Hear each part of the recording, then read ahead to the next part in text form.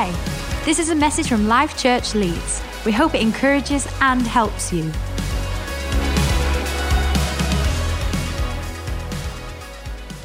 Hey, it's great to see you. And we're going to hear from a number of different people tonight around what's going forward, what's happening.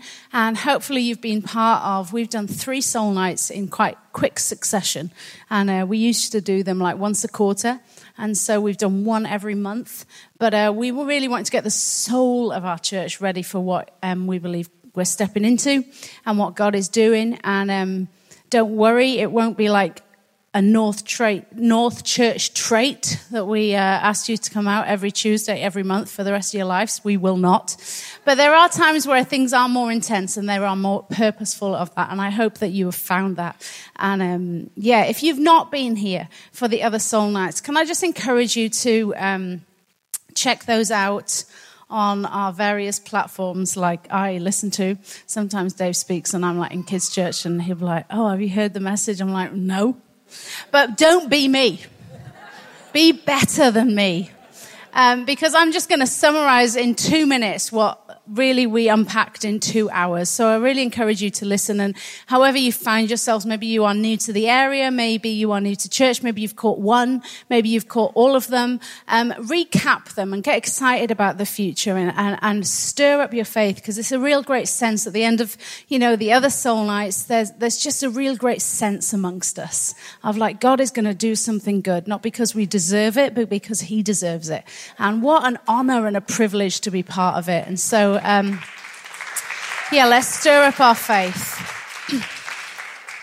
But just really quickly, let's remind ourselves of the value. And the last 2 soul nights, really, we've been really looking at our values. And I think traditionally in these kind of settings, we come and we gather around the vision and we gather around what we're going to do. And we've been really purposeful that we have actually gathered around who we are and who we are choosing to become and who we are. Because who we are is far more important than anything that we do. And what we do should always spring from who we are. And that's the way that Christ modeled it.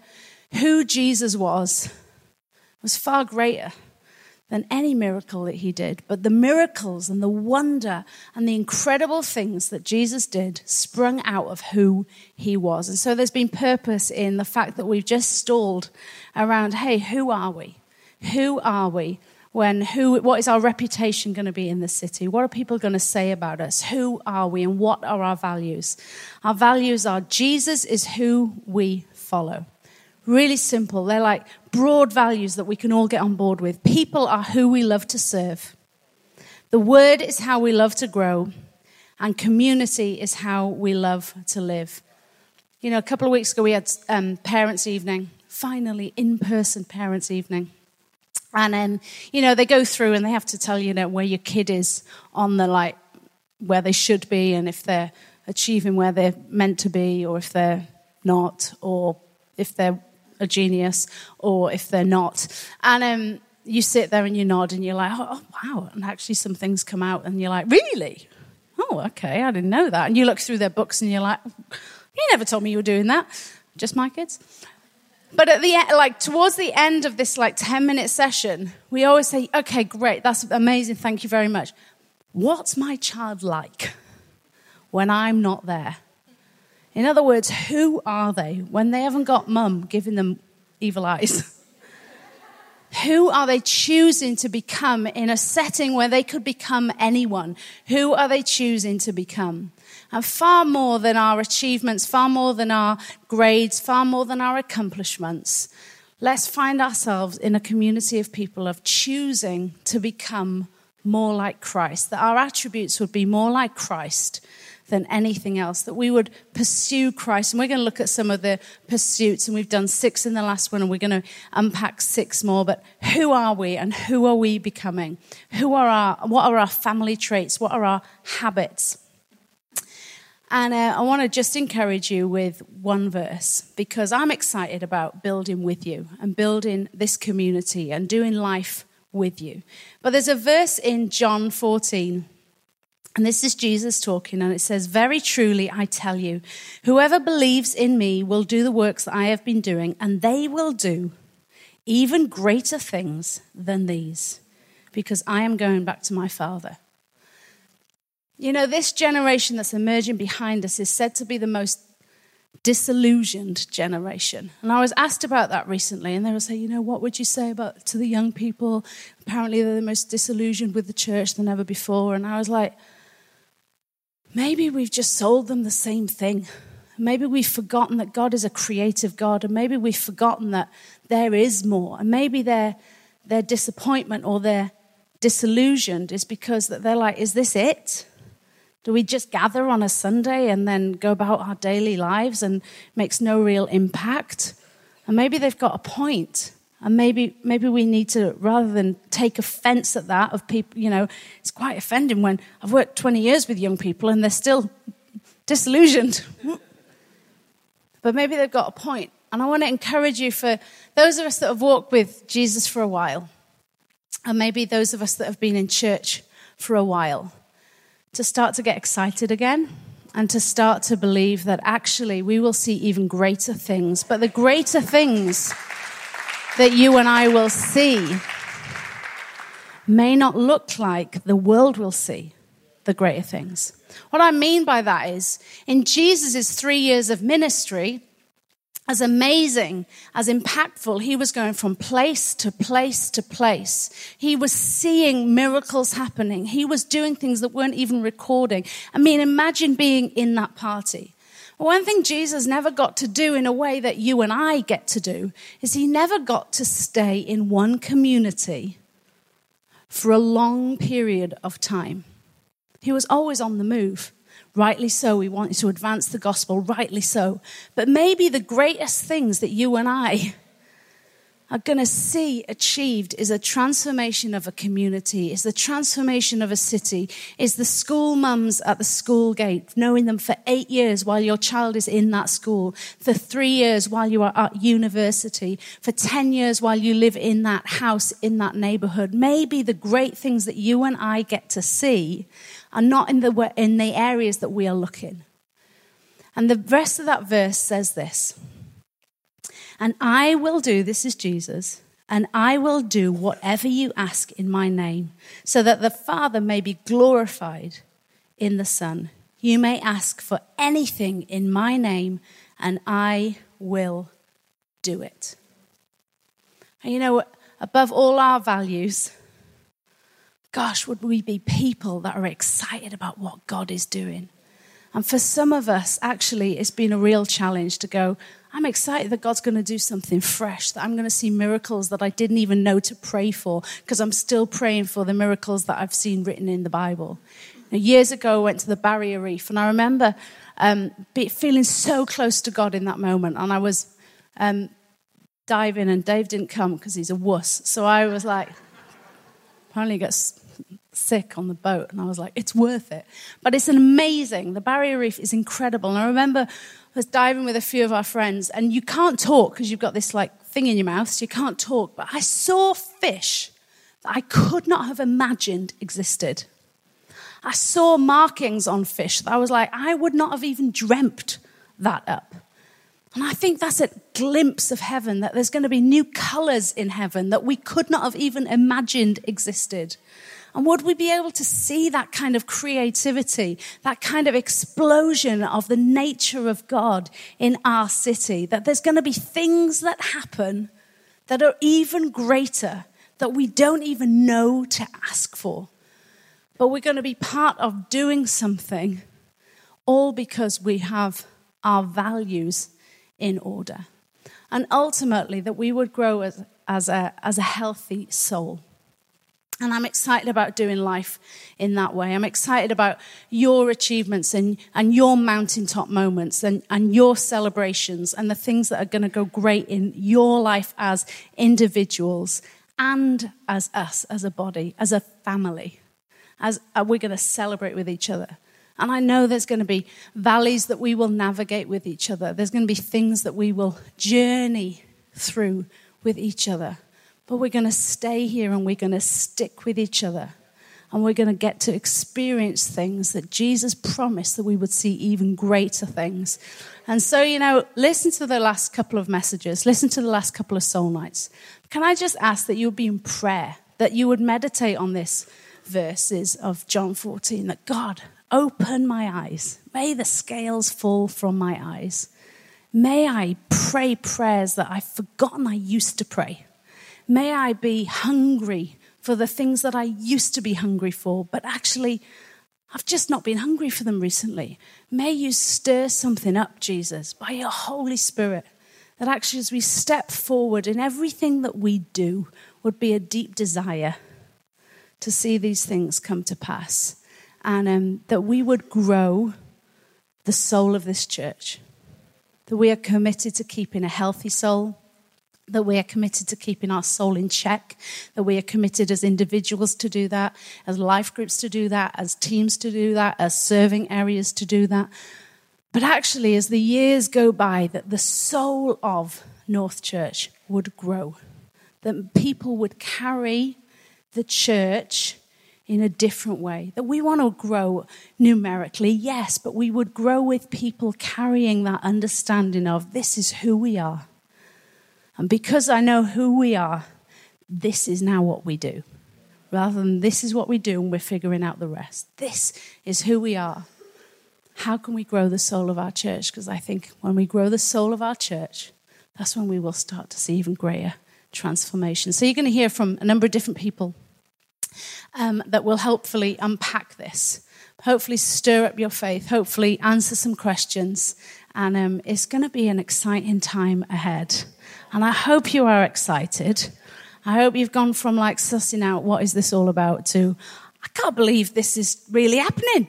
And I hope you are. And I hope you get to make the best friends that you've ever made in church. I hope you get new friendships. I hope you get new hobbies and new things that you do. And you look back and you be like, this place was so good for me. And I was so good for it. In Jesus' name. So Dave, why don't you come up and...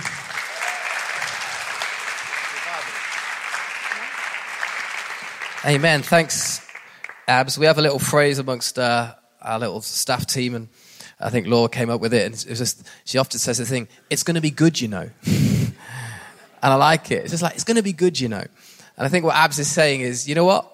It's going to be good, And we believe those greater things. We're going to invite Feluke up. She's just going to give us a very quick trustees update. It's important to know what's happening behind the scenes in the important things of church life. So, Feluke, looking fabulous today. Tell us a little bit, give us a little update. Thank you. Yeah, straight from work again today. So a bit overdressed, but forgive me. Nice to see you all. So a couple of things have been going on. First is to say that we have appointed and found a financial advisor. We are really excited about that because this person works for a charity, has experience in a charity, 10 million turnover, which is amazing. And he's agreed to work with us. And so we're really excited about that on a voluntary basis. So couldn't get any better. We now have a bank account. Yay! So really, really excited that things are moving in the right direction. The 2P process, that is transfer of undertakings, protection of employment, if you really wanted to know what that meant. TUPE, which is really about transfer of staff from Life Church into North Church. So that process has started and will enable us to make sure that our teams are ready to go when we are ready to go. The other piece of good news is this building.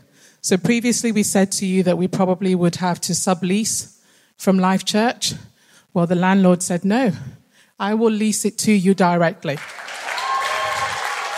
So that's amazing. So that gives us some stability for a longer period of time. So we're just working through the terms and hopefully we'll sign in the very near future. So we're really excited about that. And then in terms of when do we think the transition will be completed, we are aiming towards the 1st of May. So we have a date.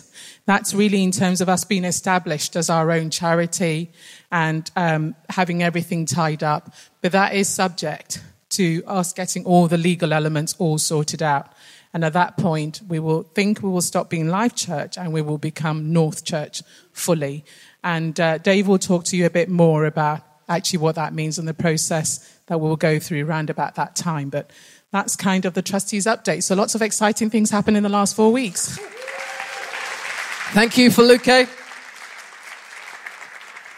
And we're so appreciative because we have a lot of meetings on Zoom and in person, and these guys are giving up time, and they don't have a lot of spare time, but the spare time they do have, they give to help us as a church, and so we're very grateful for that.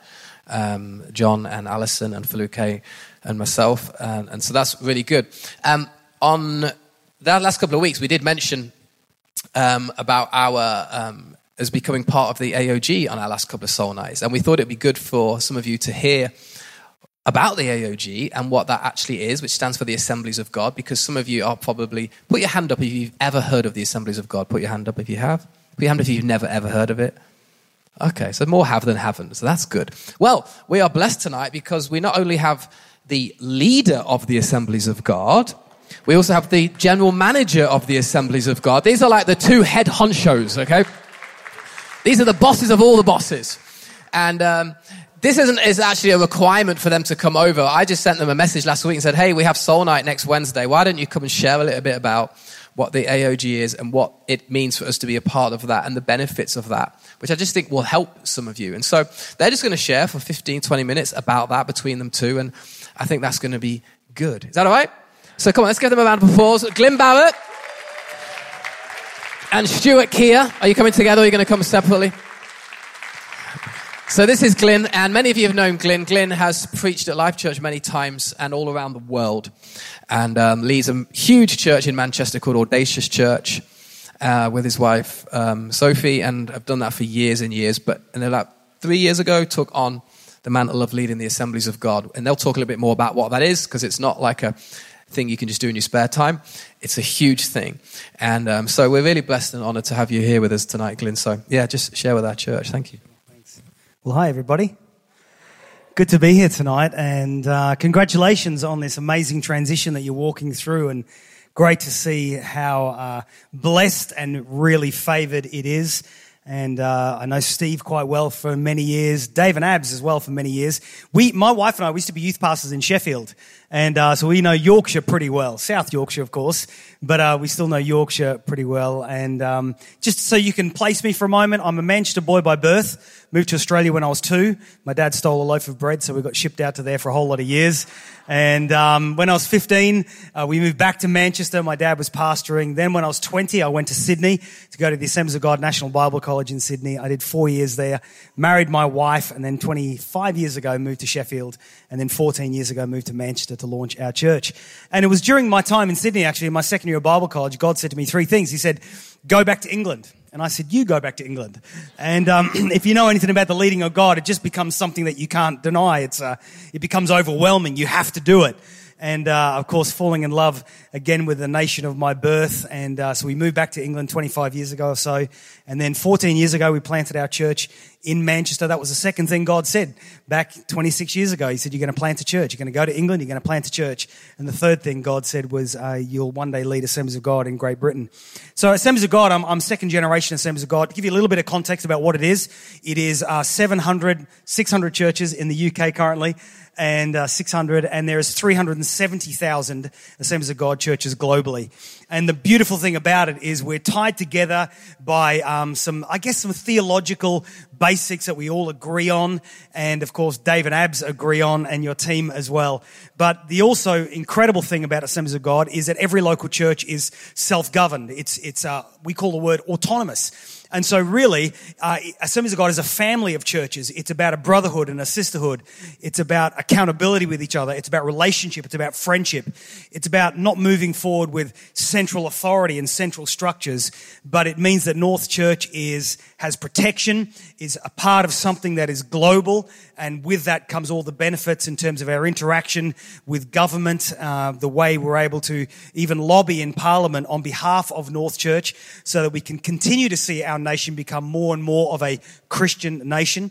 I don't know if you realize this, but there are more Spirit-filled MPs in Parliament now than ever before in the history of our nation. And we have so many incredible inroads in there, which we are really thankful to God about. But on top of that, we're really excited about this next season of Assemblies of God. So as I said, we are 600 churches strong in the UK. But when I took over the leadership of the movement 3 years ago, there were three things that we've started to focus on. And that is leadership development, church planting, and mission. Leadership development, church health, and mission. And leadership development is all about training and developing leaders. It's about creating leadership pipelines all the way down to the teenage years, all the way through to whatever age somebody is, and creating mechanisms for developing leaders, identifying leaders, and partnering with the local church in order to develop those leaders to go on and be influencers in their world. Of course, when we think about church, we're thinking about pastors, we're thinking about church pioneers and church planters, even missionaries and things like that. But we're also aware that really as Christians, we're called to be influencers in whatever context God puts us into, as Abs was talking about a moment ago. And so leadership development is really about that. And we have all sorts of exciting things within our leadership development. Our National Bible College is called Missio Dei. It used to be previously known as Mattersey Hall Bible College, but we've moved into a new season where no longer is it residential, but students come for 6 weeks of intensives a year. They can get a BA, can get master's degrees with us, and of course, we're moving into PhDs as well. I've got an amazing partnership with Chester University, and all that is happening through there. We've only just launched our Missio Dei Bible College back in September, and already we're at 35 first years in BA. We have something like 70 or so who are on the master's courses as well. That's really exciting. We have our boot camps for young leaders within leadership development. That is Young Lions, where we take them away for a boot camp. It's like an army boot camp. We wake up the 16-year-olds at 2 o'clock in the morning, send them up a hill to pitch a tent, but forget to tell them we haven't given you tent pegs or tent poles, and all the best. And you can either take a map with you or a torch. And it's all about team building. It's all about recognizing the hand of God on young leaders. And that's a really exciting and a really successful part of Assemblies of God. So leadership development is really good. It also means that from a point of view of the credentialed ministers, we have CPD, continued professional development, for all of our ministers. So it's not about just getting an ordination or credentials in the movement, but there's going to be an expectation that all of our leaders continue to learn, continue to develop as well, because we don't want to just rely on old sermons and old ideas. We want to keep on learning. We want to keep on developing all of our pastors and all of our leaders in our movement. And so our continued professional development is really, really great. So that's leadership development. The second track we have is church health. Because what we want to have is healthy leaders leading healthy churches, and healthy churches are really the goal. We don't want to just have numerically large churches that are unhealthy, but we want to have churches of all sizes that are healthy. And so there are certain metrics that we have in what determines what is a healthy church. And we're excited about how church health is tracking and how we can help local churches identify for themselves what is healthy, what is not healthy, and how those things that are unhealthy can become healthy. So that's church health. And then the third track is mission. And we're really thrilled at the moment. We've been able to put in excess of £250,000 onto the ground into, servicing and helping local churches on the ground in the Ukraine, Kiev, Kharkov, Mariupol, and other such places. We have pastors on the ground there who we have one pastor for Valeri, for example. Valeri's in Kharkov, a bombed out city. He's living in a basement. And I just got a text from him just during the message now, while Abs was speaking actually, and he's just managed to get to Lviv with 2 truckloads full of food.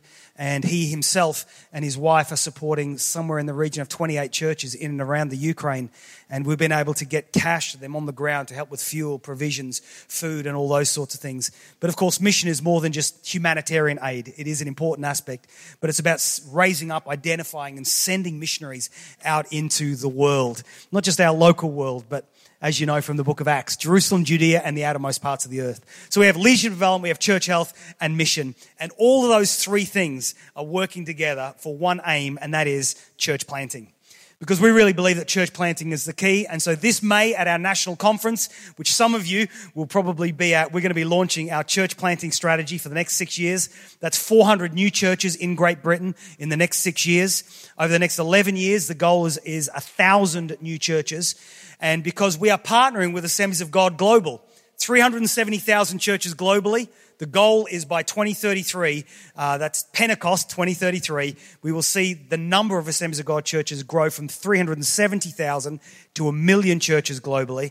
And the really wonderful thing is that Assemblies of God Global have asked us from Great Britain to spearhead all of church planting for all of Europe, all the way up to the Russian border as well.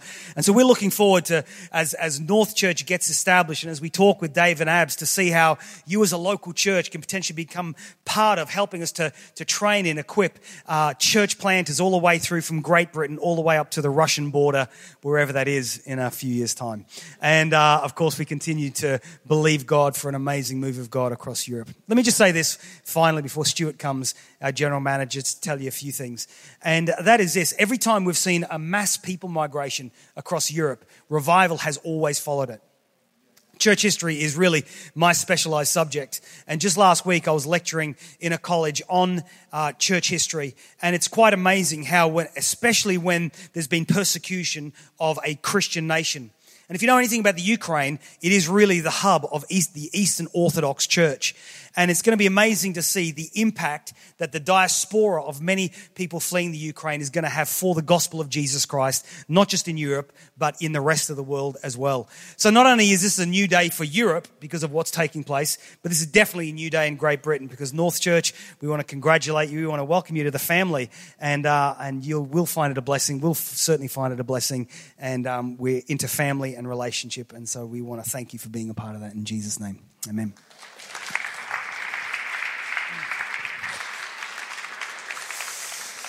Thanks. It's great to be here.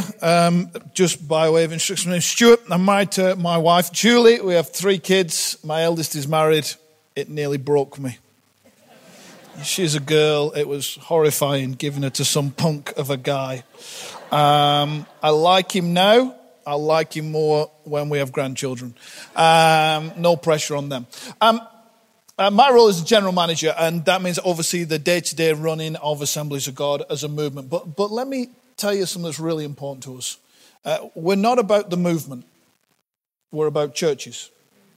And the movement is not geared for the churches to serve it.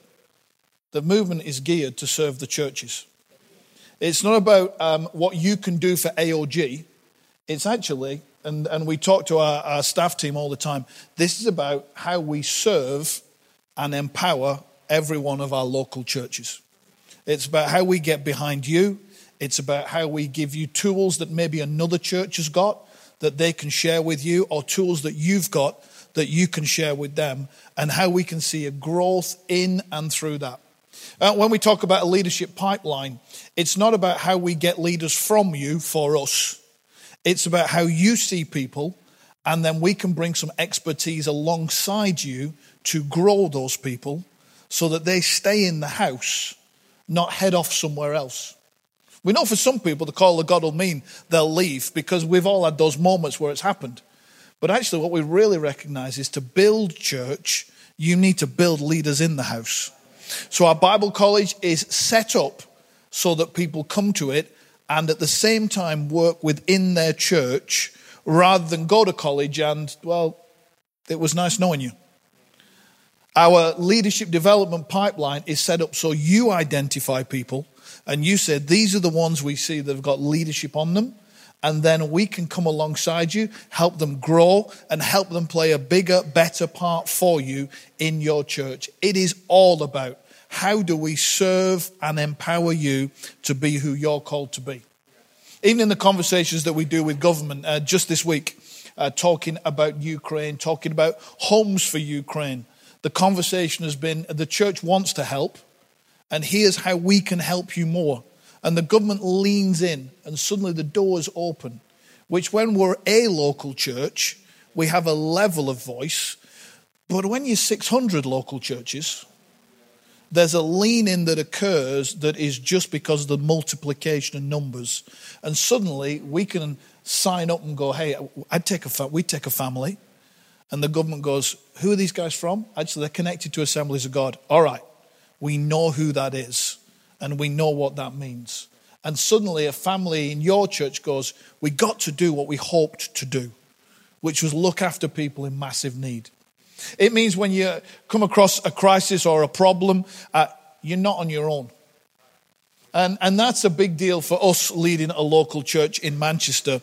But the conversation around the country as we have with many of our churches is, thank goodness there was someone outside to call who was for us and we didn't have to persuade them. Because we're for you. I'll tell you how excited we are that you guys are coming into Assemblies of God. It's fantastic. We're so thrilled to have you a part of the family that is growing and all that goes with it. When Ab said the phrase a little while ago, this feels good. Actually, the thing that resonated for me was two things. Number one, this may feel good for you coming into Assemblies of God, and we hope will be good for you. But I do believe the bigger thing is you'll be good for us because of who you are and what you bring, the gifting that is in the house that is North Church, the influence that you bring across a city, and we're believing for much wider than that because what God's doing is so phenomenal in this house that you'll be good not just for us, but for lots of local churches who will see something in you and go, we can learn from there and we can grow from there. So we just want to facilitate whatever we can, however we can come alongside and help. We're open to doing that. If we can signpost, connect, open doors, that's what we're about. But we're so thrilled that you're a part of Assemblies of God and looking forward to having you at conference. It's in Harrogate. It's not that far. Betty's Tea Room, book early is my advice. If you don't book early, you're not getting in. And Dave said he's looking forward to the Turkish baths with any of the fellas that. So we're really looking forward to having you there. And early part of May, it'll be great to see you and for you to be able to see this is Assemblies of God, because this is who we are and what we're about. But thanks for having us this evening. It's great to be here. Thanks, Stuart.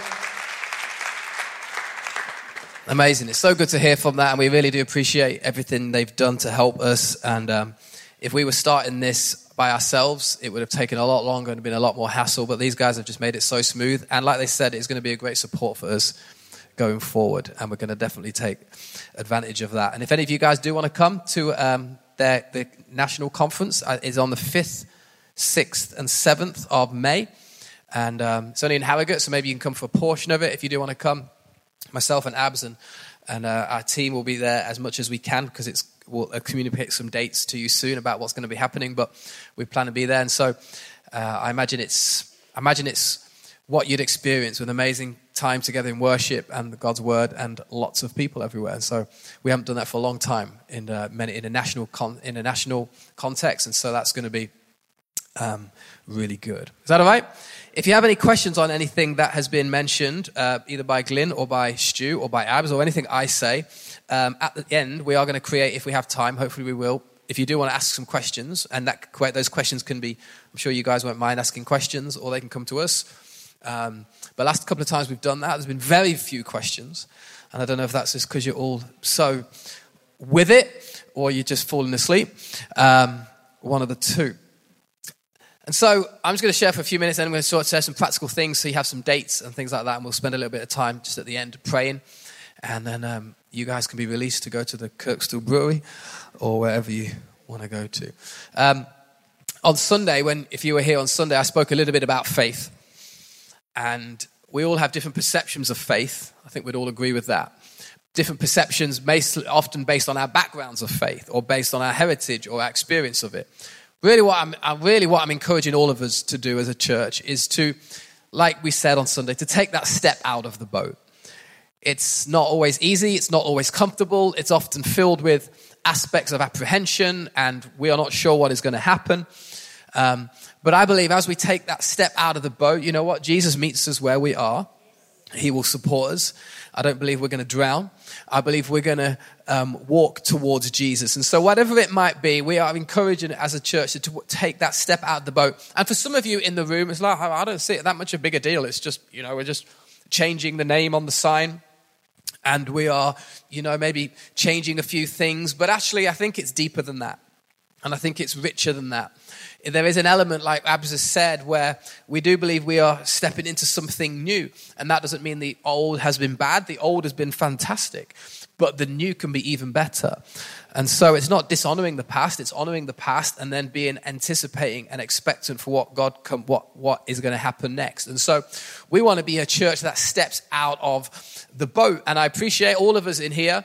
We've spoken about this before. It's a bit more of a recap, but we've spoken about how really what we need is we need our head, we need our heart, and we need our hands. Everybody touch your head. You need that. We need our heart, and we need our hands. And I did a little bit of a post on Instagram yesterday, which had probably more people come back to me than ever have done before, because I think it resonated with some of them. But on Monday, I was walking with my twins in a park, and 3 different people on 3 different occasions stopped and went, "Gosh, you look like you got your hands full." And it's not the first time that has been said to me or Abs. It's a very common thing when we are walking with our kids. And I think they say it kind of positively and kind of like, "I'm glad it's you and not me." And I was just thinking about it a little bit yesterday, because the reality is, our hands are full. They are full. They're full with our family. They're full with our kids. They're full with our church. They're full with our work, and your hands are full with your work, and they're full with our family, and they're full with our dreams, and they're full with our friendships, and they're full with lots of things. Our hands are full. But then I had this thought, which is this: you can't shape anything with empty hands. Can't shape anything with empty hands. And so as a church, I'm encouraging you to get your hands involved. To get your hands involved, for things to be picked up in your hands, because we cannot shape anything if it is not in our hands. That is how we shape our kids. That is how we shape our culture. That is how we shape our leaders. It has to be in our hands. And if we close our hands and decide not to open our hands, we cannot shape anything. But if we are the children of God, if we are the people of God, if we are the church of Jesus Christ, then we invite things into our hand and allow the supernatural power of God to do a miracle throughout it. And so I know many of you, this is not a call to do a sign up. We don't have a sign up sheet at the back, to sign up to another team. It's not about that. It is a deeper spiritual issue, that we are fully in with our heart, but we also fully in with our hands. Because when it is in with our hands, that is something that we can shape. And our role, I think, as pastors, and our role as leaders, is ultimately to help shape and equip your hands with ministry. Our role is to equip your hands with ministry. And if you think, what does that mean? What do I really mean by that? Is the ability to help people connect and grow with God. So when we talk about you being equipped for ministry and us being equipped for ministry, what we're doing, we want to equip you with the ability to help people connect and grow with God. And like anything in life, we can't just assume and presume that you're going to know how to do that. That requires training. It requires shaping. And that is really the job of church and the church leaders. In fact, it even says it, doesn't it, in Ephesians 4, verse 12. The scripture says that in verse 11, so Christ gave himself the apostles, the prophets, the evangelists, the pastors and teachers, verse 12, to equip his people for works of service. To equip his people, another translation puts like this, to equip the saints for works of service so that the body of Christ may be built up until we all reach unity in the faith and in the knowledge of the Son of God. And so when you understand that verse, it changes sometimes how you perceive church, because sometimes we think church is a place that you come and we as pastors and leaders will do all the work. But really our job is to equip all of us to do the work together. That doesn't mean we equip you on a Sunday and then we go and chill Monday to... That'd be a good idea, Monday to Saturday. And I'm sure there are some pastors who preach on a Sunday and stay by a beach for the other 6 days. But we want to get involved with you. But really our aim is to equip the church to do the work of the ministry. Because all of you know, you are ministers where you do life. This is not the only place of ministry. This is the training center for ministry. This is the equipment center for ministry. This is where you're going to get empowered. This is where you might get filled with the Holy Spirit. This is where iron is going to sharpen iron. This is where you're going to get strengthened. This is where you're going to get encouraged. This is where you're going to get inspired. But when you are sat at your desk, when you're in your school, when you're in your uni, that is when you become the minister in that place. And so Our job and what we are excited about is becoming a church over the next few weeks and months where we do our best to equip the saints for ministry. And when we say equip the saints for ministry, we don't just equip the superstars for ministry. We equip everybody for ministry. From the least experienced to the most experienced, from the youngest to the oldest, all races, all ethnicities, all backgrounds, we equip people for ministry. Some of you think, well, I've not got what it takes, and I've got a past, and I've got a background, and I'm excluded from that. I'll happily come and attend, but no, we need everyone on board. Because a revival takes place when we all get on board, when we all play our part. And that's what the early church says. The early church in the book of Acts was really about everyone meeting in the temple courts, everyone doing community together, everyone playing their part. And that's why our values, like they are Jesus is who we love to follow, people are who we love to serve, the word is how we love to grow, and community is how we love to live. And we want to do that together. And so I'm going to share a little bit briefly, really quickly, about some of the things we desire to see, some of the things we desire to do, and then we're going to give you some dates, and then maybe ask some questions. But before we do that, some of you have been asking, in fact, I'll come to that in a minute. I'll show you our org chart in a minute, because some of you wanted to know where's our staff at and what's our roles and responsibilities. We'll come to that in a moment, because this is a bit more exciting what I'm about to show you. What we desire to see, everybody say see. These are the things we want to see. We want to see God do these things through us and through our church. Okay, we want to see people find a home in God. Okay, we want to see people find a home in this church where they feel safe, where they feel secure, where they feel valued, where they feel needed, where they feel known, where they feel empowered. We want them to find a home, a H-O-M-E in this church. We want people to connect strong into community. We want to see people connect strong into community. When I say that, I mean like connect strong, not a loose connection, but a strong connection into the community of this church. We want to see people, and hopefully you all agree on this, we want to see people find Jesus. Do you know every single Sunday this year, we have seen people accept Jesus.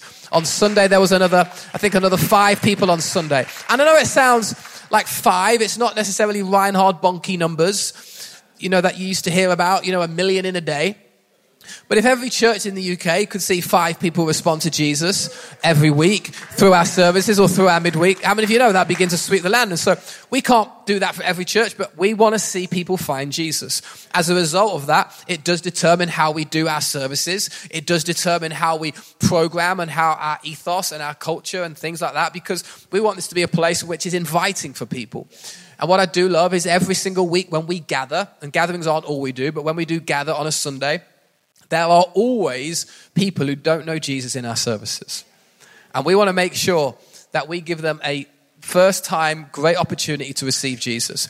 And I know some of you might get a little bit bored every Sunday when we come to the same point and we ask people who want to, and then we're down to clap. Woo! Let's never become so familiar with people finding Jesus. And so I know that moment, that 3-minute moment might not be you, and every week we say the connect here and the lights come on, and it's like, it feels so repetitive, but it's like when you go to McDonald's, you buy a cheeseburger, you get joy from that moment, and you've done that many times. And so let's have the same joy when people find Jesus, okay? Because it could be your brother, or it could be your friend.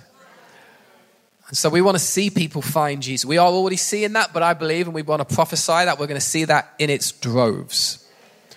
We want to see people get baptized in water. We love people getting baptized in water. We did one 2 weeks ago. Our next one is going to be in June.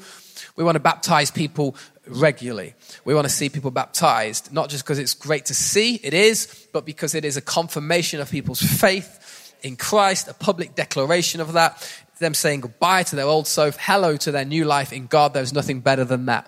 And so we want to see people get baptized. We want to see people get filled with the Holy Spirit, because our lives are a lot more effective under the power of the Holy Spirit. And we're not going to get into the theology whether that has to mean the speaking of tongues. We'll leave that for you Q&A, and we'll give that to Stuart in a few moments. But being filled with the Holy Spirit, not being ashamed of the Holy Spirit, but being filled with the Holy Spirit, where we welcome the Holy Spirit, where we talk about the Holy Spirit, where we do speak in other tongues, and where that is interpreted, where we prophesy, and where we have words of knowledge, and where we exercise gifts of healing, and where the Holy Spirit is not just tolerated, but the Holy Spirit is celebrated. That's what we want to see. We want to see people outwork their God-given purpose and their calling. And we want to see people outwork that. And I know that, with the church, I find it funny sometimes when the church takes credit for like people who, become chief executives of major organizations. It's because you were in church that Sunday when I preached. No, it's not. Maybe it played a part and maybe it inspired a little bit, but it also might be down to the fact that you've been training for 12 years. It might also come down to the fact that you've been doing a lot of study at home, but the church can play a part in it. It's not all down to the church, but let's say the church can help play a part maybe in your confidence and your purpose and your calling. And we want to see people outwork that in whatever that might be. Amen? Ultimately, I believe we can see that. And if we can see that, I believe as a result of that, our church can grow. And our church can grow. And I hope you want to be part of a growing church. Do you want to be part of a growing church? I hope you do. Now, when I say that sometimes like, I hope you do. Because it seems to be more and more common that some people don't want to be part of a growing church. They want to be part of more of an intimate church community. And I understand the reasons why.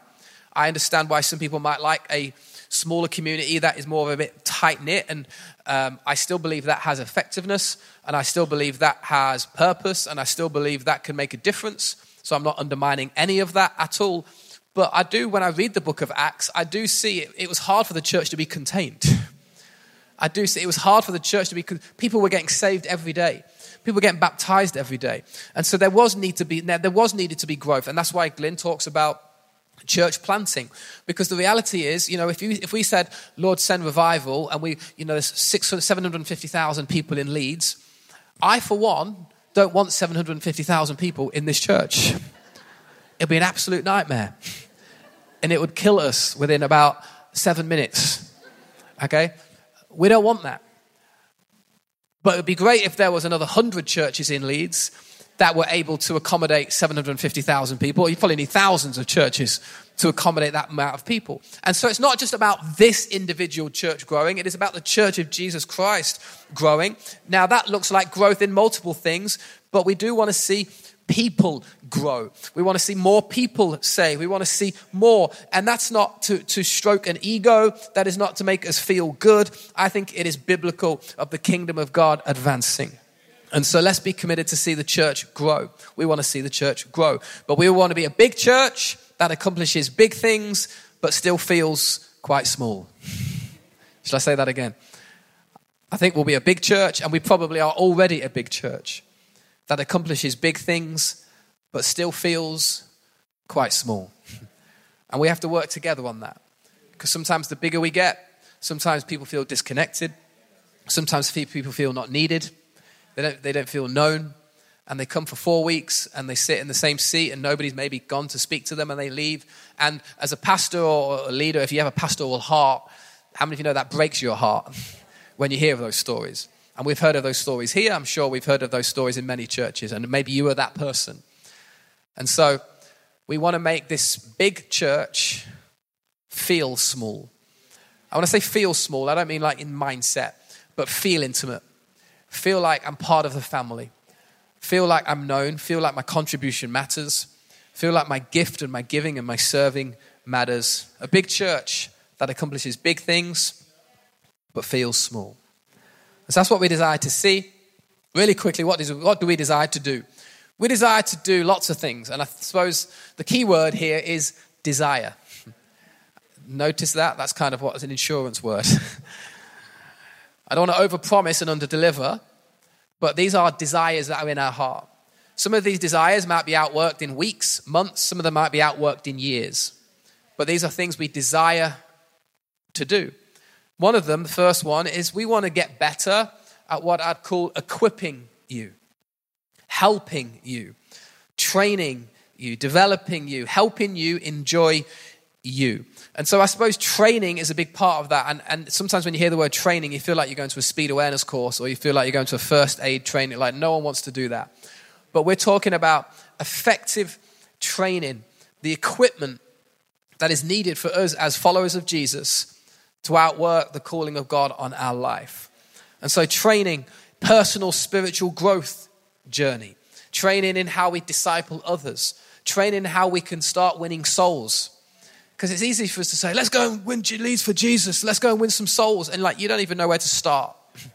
You don't even know how to share your faith. You don't even know maybe the basic aspects of the gospel that you're sharing. And we're there going, go and do it.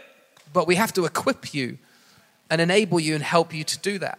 And so we're looking at ways, because one of our pursuits, which we're going to hear about tonight as we close, is, to share the gospel boldly in our localities.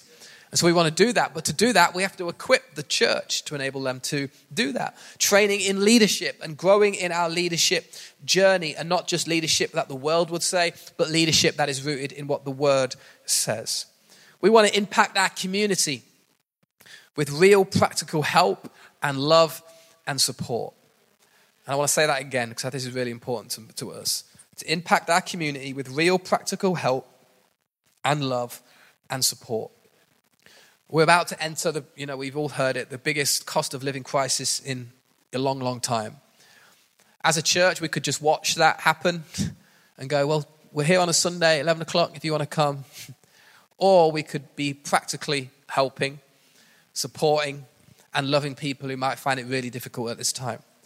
Now, that doesn't mean we go and put £100 worth of petrol in people's cars, but it might do. That doesn't mean we go and pay for everyone's gas and electricity bills, but it might do. We can only do what we can do. But I'm talking about, I'd love for us to be a church where we desire to impact our community with real practical help and love and support.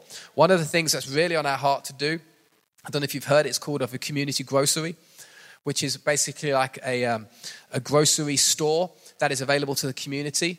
But it's for people from low-income families who pay a certain amount membership, and it's in partnership with the Message Trust in Manchester, and they come and get supplies at a very low cost, and the church staff it with volunteers, and the church staff it with facilities. But ultimately, the Message charity are the people who own it. It's a collaboration. It's a partnership. But I think it would be awesome to see many of the families, about 150 meters from here, by the way, who are really struggling right now, being able to access that. And so that's not immediate. That is just something that we desire to do, but we would really love to impact our community with real practical help and love and support. We want to be responsive to people's needs. And when I say responsive, we want to be able to act. You heard Glyn say hundreds of thousands of pounds have been raised so far to be able to go and send to the Ukraine, to go and help in those places. I'm looking for us as a church to be able to respond quickly. That when there's a need, guess what? As a church, we can respond to it. Locally, nationally, internationally. I'm sure we've all seen things when you go, man, I'd love to just go and help. I'd love just to go and do that. When Biju Thampi was here on Sunday night from Mumbai, we were speaking to him about what he was doing. And he said, hey, why don't you come with a team from your church and come and serve on the streets of Mumbai and come and serve with us?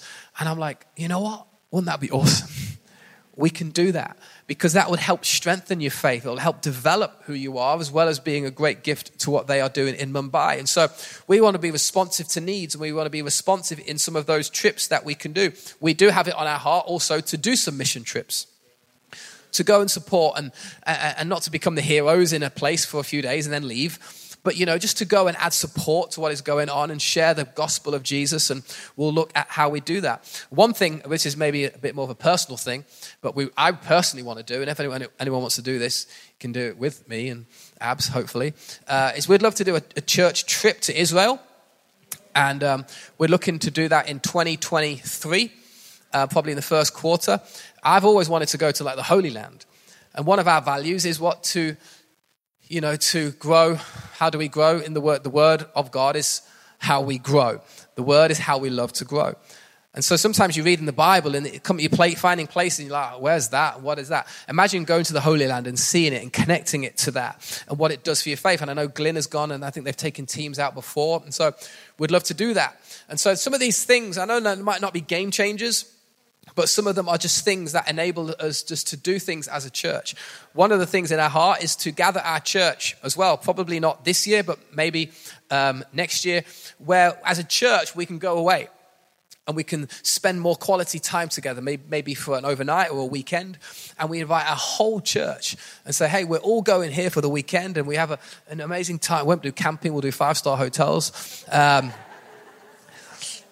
But some of the old school stuff, that actually established stuff within churches, we're looking at doing some of those things. Other things, more practical things. And over the last 2 weeks, if you've missed the last 2 soul nights, you need to hear more about, because we've spoken more of the depth and the core of who we are. These are kind of just some of the, I suppose, the cherries on the cake, the practical things that also we want to do. But we want to start doing more family meals within our church, even after our Sunday services. I know we're a big church, but we're aware that there are families who don't know families.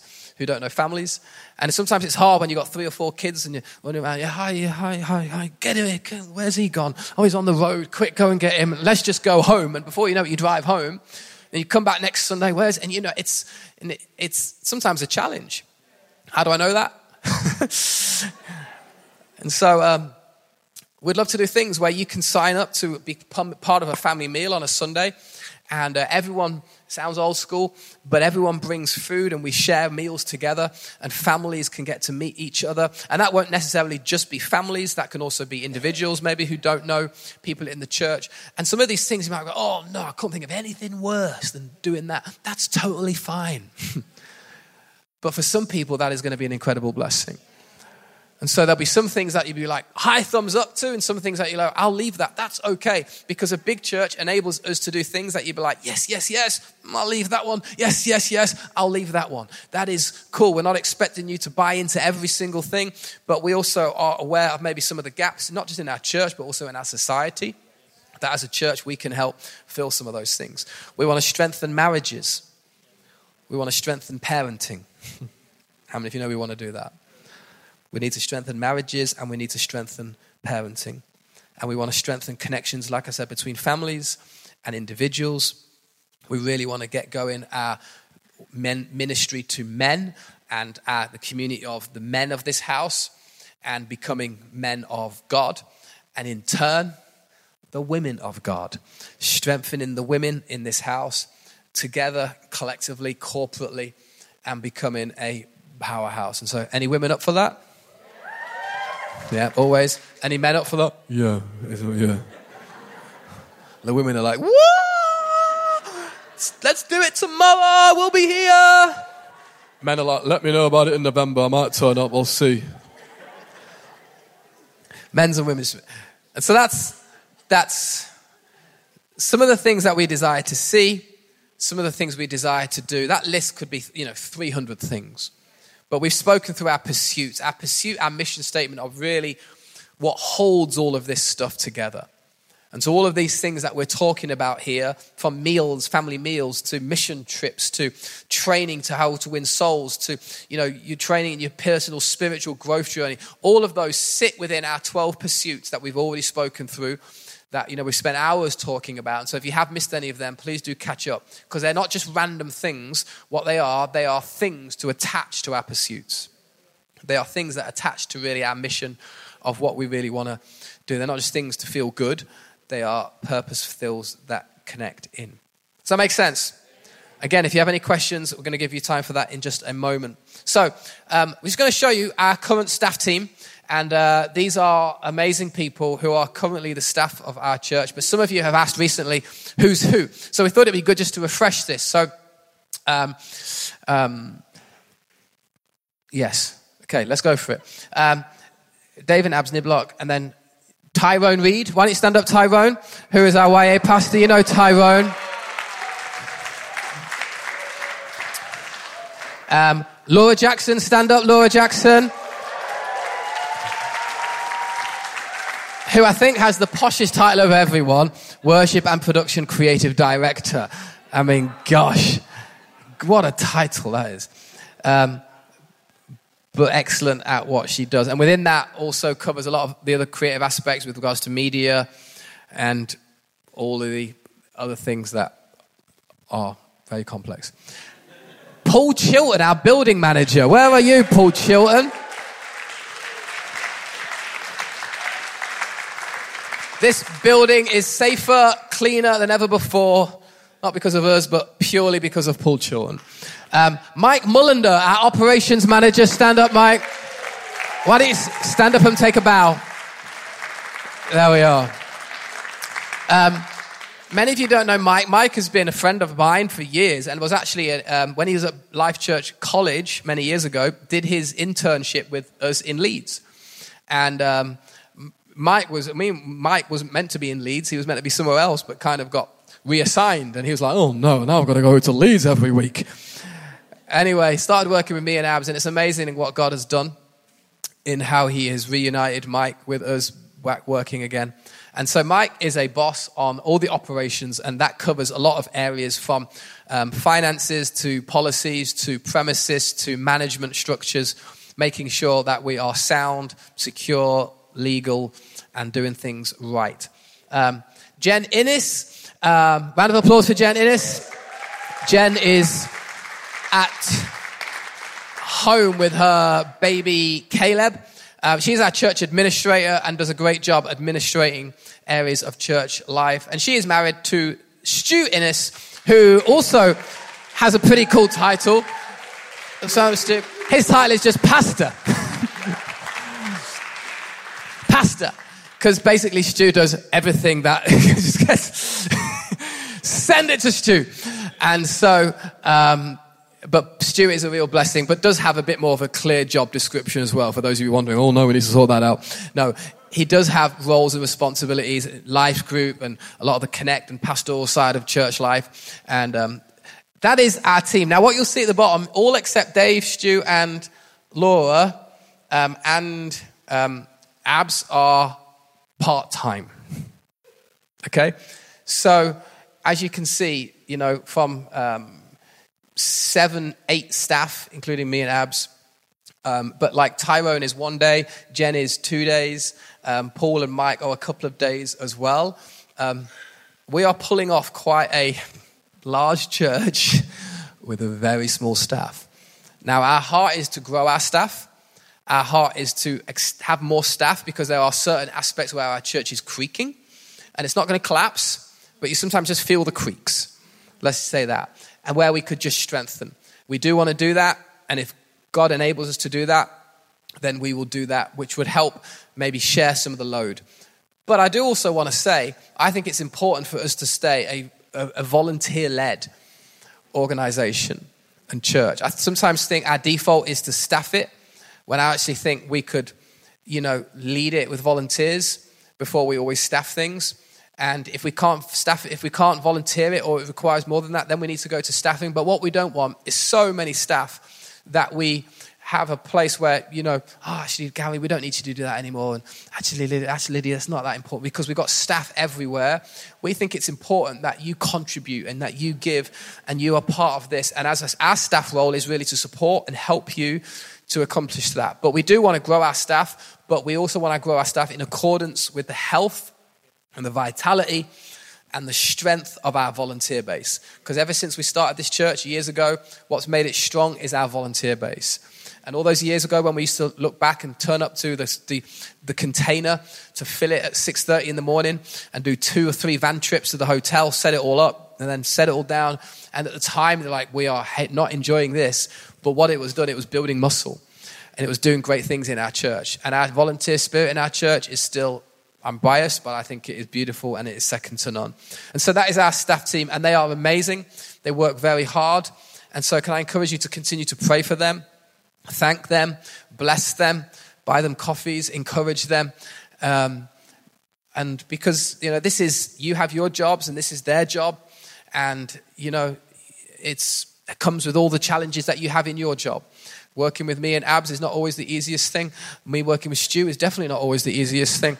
And so what I'm trying to say is there's no perfect working environment. There's no perfect staff team. And so we all have our challenges, and we all have our own emotions, and we all have our own egos, and we all have our own things and ways of working. And that's the grace of God which helps us work together as a team. But I truly believe that we need to protect the unity of our team. And where there is unity, God commands a blessing. And our staff team needs to be united. Our trusteeship needs to be united. Our volunteers need to be united. And when there is that unity, that is the soul of the strength that Abs talks about that runs through the church. And so let's pray into that in Jesus' name. Amen? Amen. You can take that off. Okay, a couple of things and we're going to close. Dates and plans. This is important information, okay? We're just going to put one screen up. Boom. Okay? There's a lot of information. Let me talk it through with you. Some of you might want to take photos of it. Oh, you're doing it already. Look, getting the iPad out. Okay, these are some important dates. Launch date for North Church. And just so you know, this is subject to our lease agreement, but we are very hopeful that will come through in the next couple of weeks. So we are very, very, very confident that these dates are accurate. But launch date for North Church, as you see, will be Sunday, the 15th of May. Round of applause for Sunday, the 15th of May. And on that day, we are going to have an 11 a.m. service and we are going to have a 6 p.m. service. The reason we're going to have a 6 p.m. service is we want the evening service to be a celebration for many people from other churches who might not be able to come in the morning because they are part of other churches, families and friends who maybe are on staff or committed to other churches who can come at night, and we're just going to have a great night of worship. We're going to pray into the night and just have a party that evening. So 11 o'clock and 6 o'clock. Now, our last service, okay, our last service, because some of you might be thinking, Connect Gatherings, I don't understand what this means. That means our last service in this building as Life Church is scheduled to be Easter Sunday. Okay? Sunday the 17th of April will be scheduled to be our last service on a Sunday. Some of you are doing the maths and go, well, hold on, the next Sunday is the 24th. What's happening? Calm down, okay? It's going to be okay. What we have decided to do as a staff team, and trustees are also in the loop on this, is we are going to have what we're calling a Selah, which is a nice word for a pause. And there's a few reasons why we are having this Selah pause of 3 Sundays, okay? One of the reasons is, it might sound selfish, but me and Abs for the last 13 years have kind of just been going pretty much every Sunday for 13 years. And we realize the new season as well is going to be kind of hectic. And so we think it's nice just to have a Selah where we can just have a breather. And so that is not only for us, but that will also be for our team in that first week. And we're only going to have a week off, so it's not long, but we're going to have some time. And we're actually, as a family, going to the Faroe Islands for a few days on that week to see some friends there who've invited us there just for some time. And so that will be on the 24th. That'll be the first week. And then we're going to have a couple of other weeks. And the reason for that is there are a couple of reasons. One, we want to do things in this building, but that's not the main reason. But we are going to do things in this building to change certain things and to refresh certain things. But also, we did think it was important for our team because we might not have this opportunity probably again for a very long time. And so we think it's good for some of our team to go and visit what God is doing in some other churches, go and learn from some other people and see what God is doing around the nation on those 3 Sundays. It also so happens that the 8th of May, which was one of the options of when we restarted, is also the Leeds half, we've today found out, is the Leeds half marathon. So Kirkstall Road is closed all day. And so on that Sunday, we wouldn't have been able to do a service anyway on the 8th. So as a result of that, we've made a decision that the 15th of May will be our launch Sunday. Now, for those of you thinking, well, there's nothing on those Sundays, there will be things on those Sundays. On the 24th of April, the 1st of May, and the 8th of May, there are going to be Connect gatherings throughout the region. One of them will be here. So if you still want to come here on a Sunday, you can. The building will be open and it will be led by a team of people who will just have some time in the hub, and you can have some coffee and you can have some refreshments and you can pray, and there'll just be a time to connect and open some scripture if you want and do that. And so that'll be on a Sunday morning at 11 o'clock. There will also, our aim is to have 5 other gathering points throughout the region where you can gather people, go for walks, have people around for, like big dinners, and really connect with people on a one-to-one level. And so that is what we arrange. We will send you more information about what those Connect gatherings look like, but that enables us to start strong on the 15th of May. Does that make sense? Some people have gone, yeah, but what happens if between Easter Sunday and the 15th of May, people leave your church and go to another church? Do you know, I'm like, I don't want to be a pastor with that level of insecurity. If that happens, God bless you. No, seriously, God bless you. But hopefully we're building a church strong enough that will remain committed and we won't just venture off because 2 Sundays we're not doing services. We are aware we'll have to communicate this to the wider church because you as the soul might be fine with it, but some of the wider church might be confused by it. And so we will explain that over the next few Sundays. We'll have some literature which clearly puts this out. And maybe you have some questions. Sure, you can ask them now in a couple of moments' time. Okay, and then the final thing I want to share about is just our financials, our financial side of our church. Let's call it the money, okay? Like Feluke said, 31st of April is when we stop being, was it 30th of April, is when we stop being Life Church and we start being North Church on the 1st of May. Normally when you start a church with 10 people in your lounge. And the couple buy their own coffee and their own digestive biscuits. We're starting a church with a lot of people and around £35,000 worth of expenses per month, okay? And that includes, that's everything all in. Our ministry costs, building rents, insurance, gas, electricity, staff costs, everything would be around there. So obviously we're going to be starting off from scratch.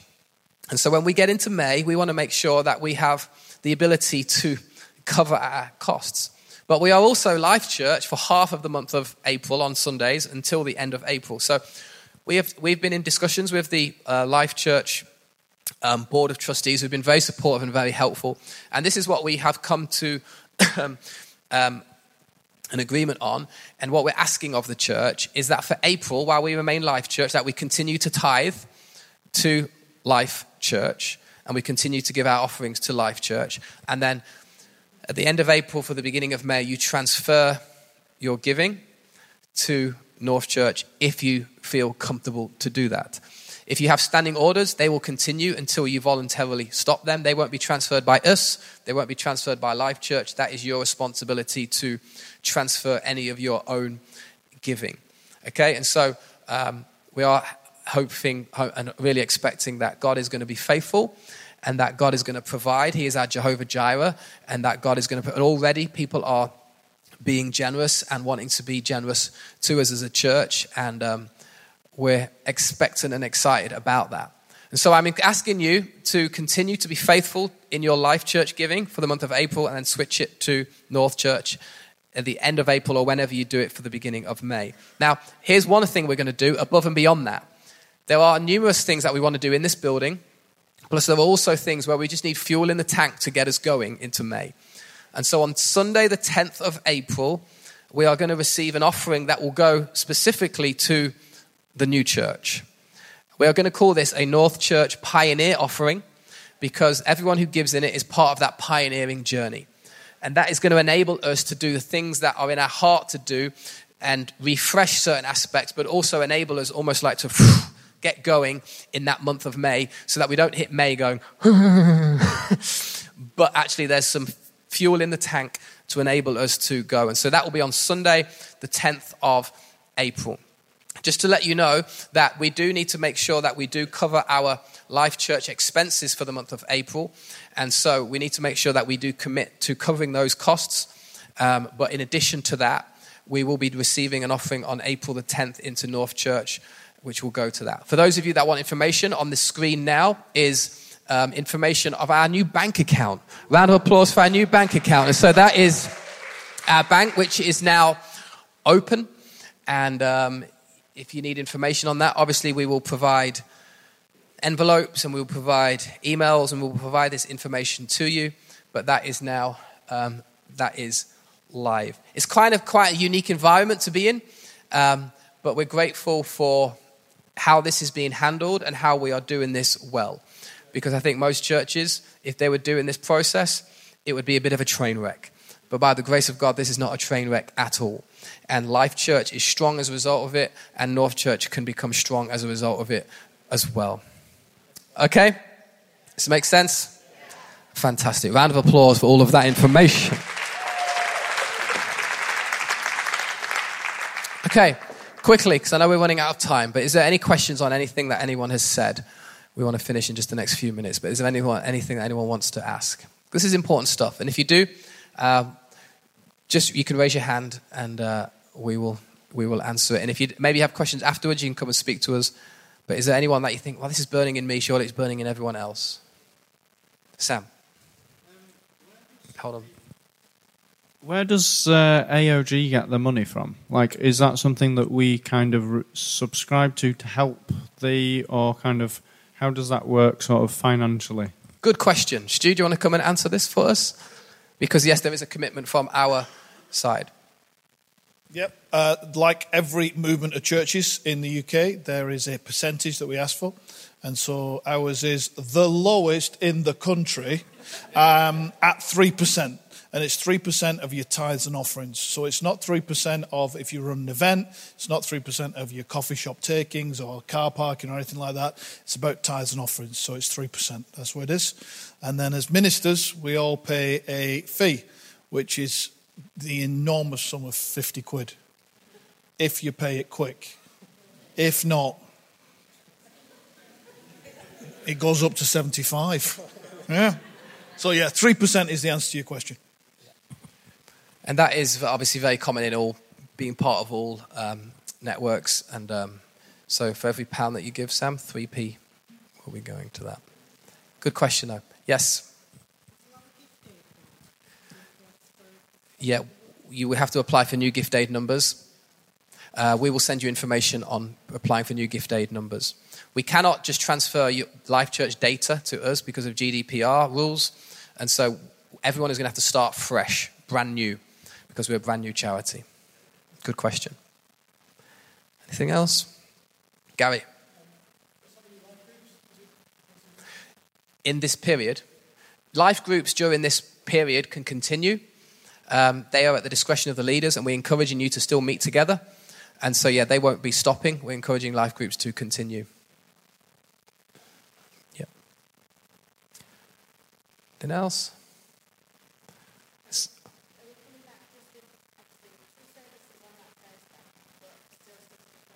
Yeah, that will just be for the first Sunday, and then after that we will return to one service, whilst there is still space to enable us to do one service. Okay, fantastic. If there are more questions, please do come and speak to us on that.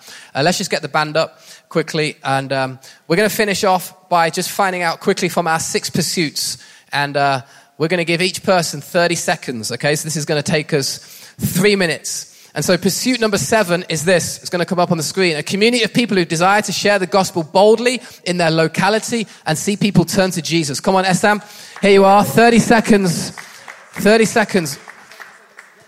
30 seconds to get there and then 30 seconds to speak. Why does this enthuse you, Essam?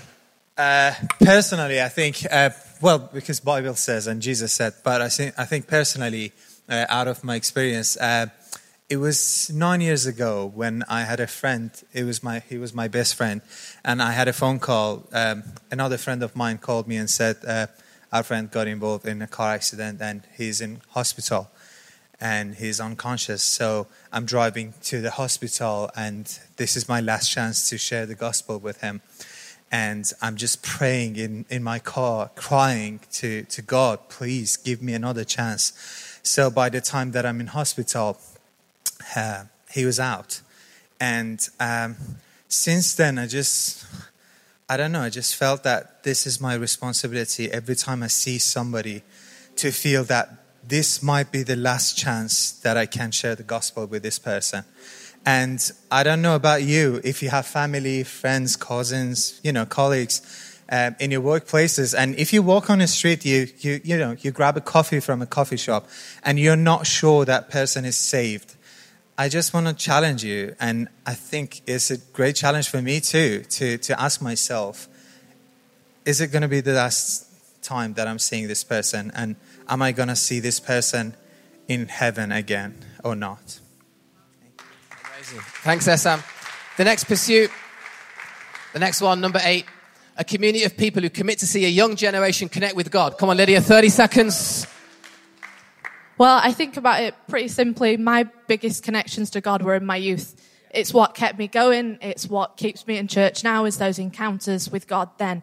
So it's the reason we will always save an obnoxious 2 front rows for the young people of this church, because we want them to know that they are valued by this church, they are valued by God, and that front row seat gives them an opportunity for a front row encounter with God where they discover what he thinks of them, what he's got in store for them, their gifts, their talents, their purpose, that they can be nourished by this church, that they can flourish in their own lives, so that they are the ones moving in the Spirit, so that they are the ones revolutionizing their schools and their future industries, that they are the next generation. And if we can get them on fire for God now, imagine what they'll do in 10, 20, 30 years' time. Amen. Number 9, a community of people who love to use their God-given creativity, gifting, and energy to impact the world. Johnny Crabtree, 30 seconds starts now. I believe that every person in this church is creative because we are made in the image of a creative God. And everyone has something to offer, just like Dave was saying. We all have something to bring, something to give, whether that's within our church setting or whether that's out there in the world somewhere. And I think it's awesome that this church is going to be able to equip us and help grow us and help us do that in whatever way we personally see fit, because God will use that for his glory. Amen. Number 10. A community of people who feel empowered to thrive in their place of study, workplace, and home. Esther Jamera. Here you are. Come on, Esther. Hi, I feel empowered to share my faith, especially in my workplace, partly because I know my identity in Christ, and I also know that in my hands, like what Pastor Dave shared, I've got a puzzle piece that helps God to complete his mission on earth. Does that help? Brilliant. Number 11, a community of people who love and serve people to see God transform lives. Come on, Sean. Very quickly, when the first punters came through the community cafe door, my heart sank because our commission is to love, and I thought, I can't even sustain a conversation with these guys. And I felt God say to me, it doesn't matter. It's not you that's going to love them in your strength. I'm going to love them through you. You just trust me and you enjoy the ride. Don't be uber intense. Not every conversation is going to work out, but I tell you, I'm in this and it's going to work. And I tell you what, it's a fantastic initiative. Praise God. And last but not least, number 12, a community of people who believe God can do the impossible. Come on, Stu, finish it off for us. Why don't we all just stand in this moment? Let's surrender this night to God. Let's lift up holy hands and commit what has been said tonight. Commit our leaders, our fearless leaders, Dave and Abs, to the Lord tonight. A community of people who believe the impossible. This is what it's all about tonight, church. That we would believe the impossible. That we, as a community of ordinary people, would believe in an extraordinary God. Believe in life transformation. Believe that the drug addict can walk in broken and can walk out free. Believe that the unsaved would walk in and they would walk out saved. Believe that baptisms would be a regular occurrence. Believe in restored marriages, restored families. Believe in schools to see revolutions and revelations. I was praying about this and I just sensed Isaiah 43 verse 18-19. Remember not the former things, nor consider the things of old, because behold, I am doing a new thing. Now it springs forth. Do you not perceive it? I will make a way in the wilderness and rivers in the desert. And in the middle of Leeds, in the middle of England, let us believe for the impossible. Let us believe for the impossible in Wakefield. Let us believe for the impossible in York. Let us believe for the impossible all over Leeds. Because we are a community of people. We are a community of people together believing for the impossible. Amen. Come on, let's give a round of applause for all of those pursuits. Let's just sing a chorus. Come on, we're just going to sing one chorus of this song. We're going to close. Let this be our declaration tonight, and then we're just going to close. And so, come on, let's just sing this chorus together.